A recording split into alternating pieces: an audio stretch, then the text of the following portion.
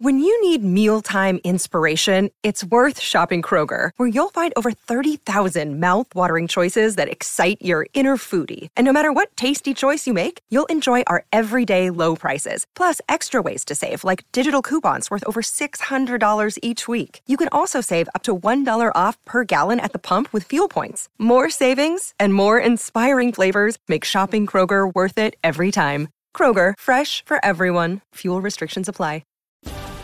Penn State's offseason starting to wind down. It's been one of the strangest and longest offseasons in quite a while.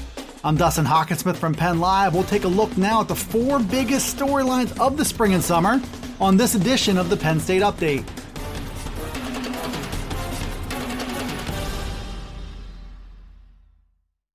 We are bringing you up to speed on Penn State's offseason to date, and starting with the most obvious story of all, which is a global pandemic. It caused Penn State and every school nationwide to shut down campus, to cancel spring practice. Also caused a lengthy NCAA dead period on the recruiting front, which meant coaches couldn't visit players and players couldn't visit campus, which only fed into a slow start for Penn State's 2021 recruiting cycle.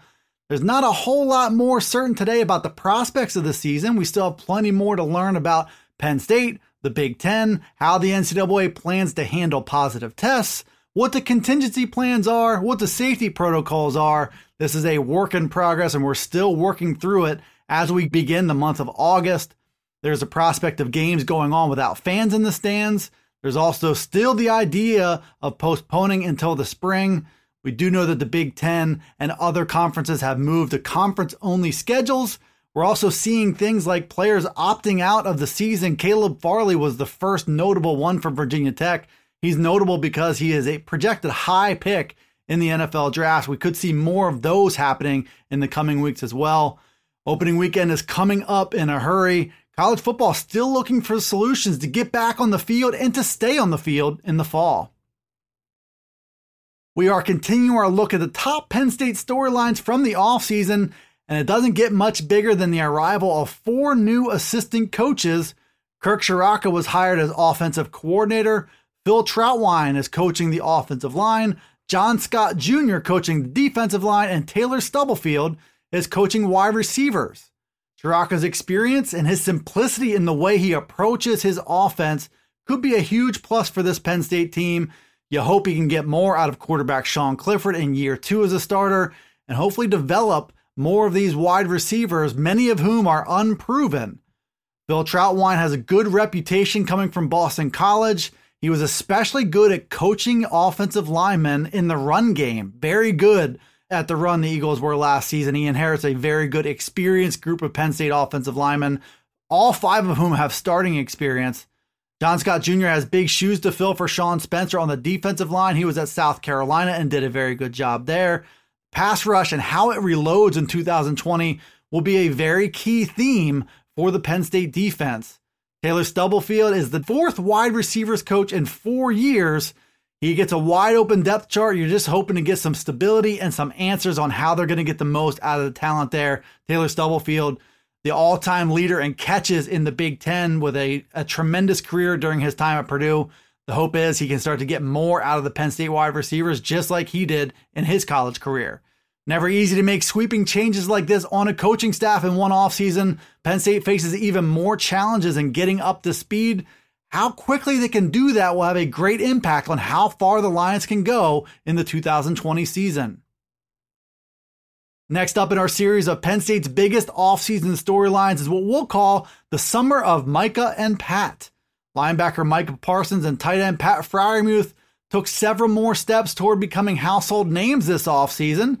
They both emerged as potential first-round picks as early as the 2021 NFL Draft. They're both true juniors, and the expectation is that they'll both be gone after the 2020 season. Parsons is a top-ranked defender and number 5 player overall on ESPN analyst Mel Kiper Jr.'s big board. His athleticism and his production are 2 huge points in Parsons' favor. As for Pat Freiermuth, he's 6'5" and nearly 260 pounds. He's a high-end pro prospect with very reliable hands, good consistent film, some building blocks in the blocking game as a blocking tight end. He'll have to continue to do better there. 2020 will be a good season for him to prove that. He's appeared in the first round of multiple NFL mock drafts, just as Micah Parsons has, and he was recently compared to the Chargers' Hunter Henry.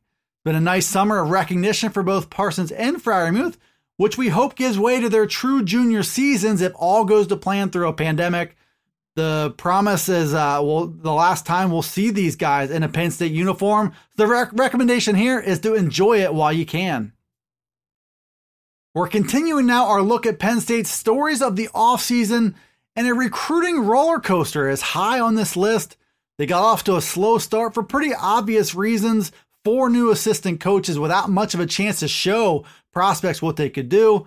The NCAA dead period, which began in the spring and is ongoing, really limited how Penn State could get to know players and how players could get to know Penn State's team. You saw them in the list of finalists for a number of prospects, and the fact that they couldn't visit campus did not do Penn State any favors. Penn State did heat up in the month of May and April, and now has 13 commitments, and they're the number 28 class in the 24/7 Sports national rankings.